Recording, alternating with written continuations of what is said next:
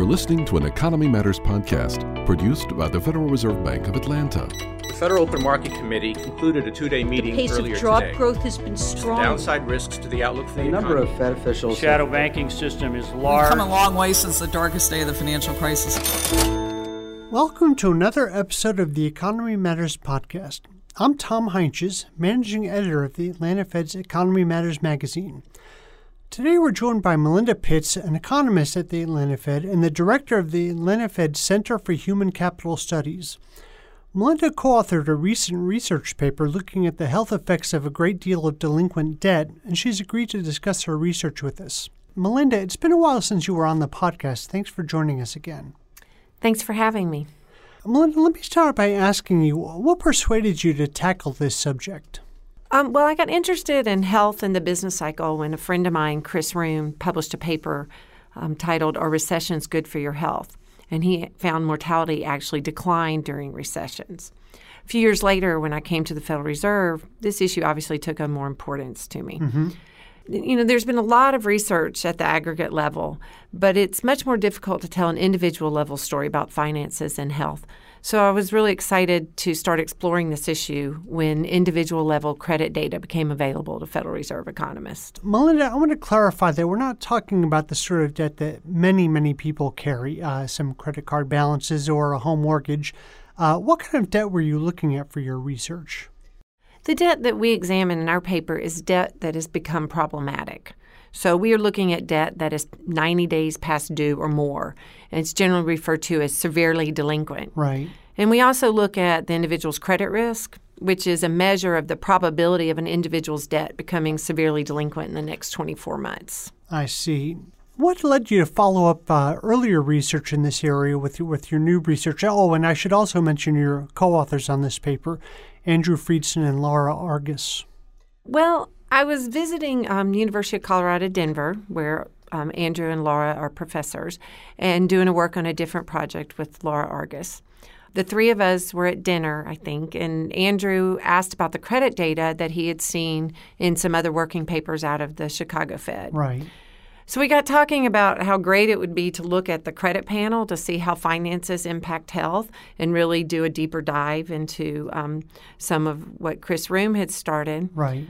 But the only problem is there's no health data in the CCP. And then at some point we realized, mortality, death, that's one way to get debt collectors to leave you alone is to die. So we figured the credit companies had to know if you had died. So lo and behold, they do collect that data, and it is a part of the data set. So we were off and running. Right. And for those of us who are lay people, what is CCP? It is the Consumer Credit Panel. Right. And that is the primary data set that we use in this paper. It's out of the Federal Reserve Bank of New York's Consumer Credit Panel, which is an individual's credit history provided by Equifax. It's only available to researchers in the Federal Reserve System. It's a nationally representative sample of 5% of the U.S. population with credit reports, so it is quite large. And I assume it's confidential. It is very confidential. We cannot identify individuals. It contains rich information on their credit history, everything you'd get from a credit report, but it doesn't contain any identifying information like name, address, gender, or education. What does it have? So the key thing it has for us, besides mortality, right. We do have some general information about where they live. So we can get it down to a little less than a zip code level. Right. But it does have great information about all types of loans, credit limits, and if those loans are paid on time or if they're in arrears. Right. Well, I can see where that's a great tool. Has delinquent debt always had a negative impact on health, or is this effect exacerbated since the financial crisis when many homeowners found themselves in some serious financial straits? Unfortunately, the timeline of our study, it doesn't really allow us to say anything about this historical perspective. But this line of research is not new. There has been research into stress and debt going back quite a while. Right. It is understandable that it would be stressful to have a lot of debt, especially delinquent debt. Sure.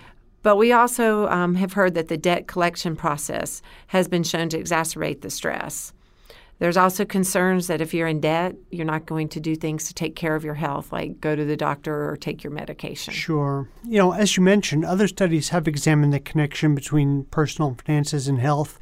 What does your paper contribute to the literature in this area?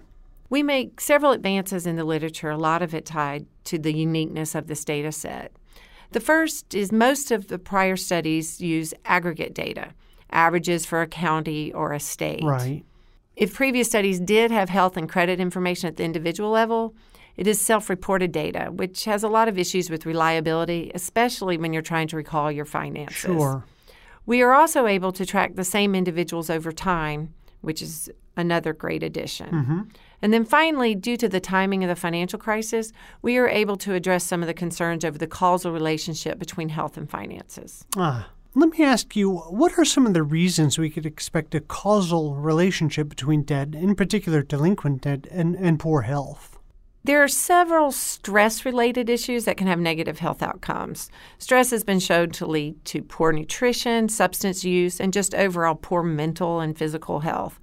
In addition, financial insecurity, as I mentioned earlier, may reduce healthcare use and adherence to medical treatment plans, which then leads to worsening health. Right. Well, as part of the stress, things like phone calls from your debtors, some of those guys can play rough. Yeah, we think so. And in fact, the Consumer Financial Protection Bureau just put out a report on debt collectors, surveying some of the same people that are in our data. Right. And they find all sorts of results that point to debt collectors being a large source of stress. For example, over a third of the people contacted by debt collectors were contacted very early in the morning or late at night, which can disrupt sleep patterns. Sure. And over a quarter of those contacted report being threatened. Oh, goodness. Before we mention the housing crisis, what role, if any, did it play in your research, and what was its role in affecting people's health? The housing crisis is really what makes our study work. Right. If you're looking at bad debt and health and you see more bad debt right before death, it's difficult to tell if that debt caused the death or if hospital bills from the terminal illness caused the debt. Kind of a chicken and egg situation. Exactly. That causal relationship we discussed earlier actually could probably go in both directions. So we use the housing crisis, which is unrelated to individual illnesses outside of its ability to cause bad debt, to hone in on debt that wasn't caused by a bad health shock. By knowing exactly where the individuals lived, we can look at people living in the same areas that were hard hit by the housing crisis. This type of financial strain was not caused by poor health, so we can rule out the possibility that ill health caused delinquent debt and death. I see. Melinda, your paper makes it clear that there's some sort of connection between macroeconomic policy and the mortality rates of the citizenry. And one of the conclusions in your paper is, and I'm quoting here, quote, financial policies are health policies. What do you mean by that? Do you think that's always been the case, or is it more pronounced since the housing and financial crisis? Yes. If we establish that debt is a causal factor in people's health, then fiscal and monetary policymakers suddenly become health policymakers as well. Anything that impacts an individual's pocketbook also impacts their life expectancy. So when we as a society are taking on policy to pull out of a recession, we can reduce mortality as well as improve our economic growth. Now, certainly I don't think this is new. However, the seriousness of the recent Great Recession probably brings it to the forefront and makes it an even important matter.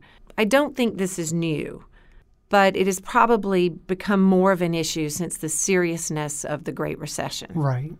Well, it's certainly a topic that many of us can relate to these days. And Melinda, I want to thank you for spending some time with us today. This has been a really interesting conversation. Thanks for having me.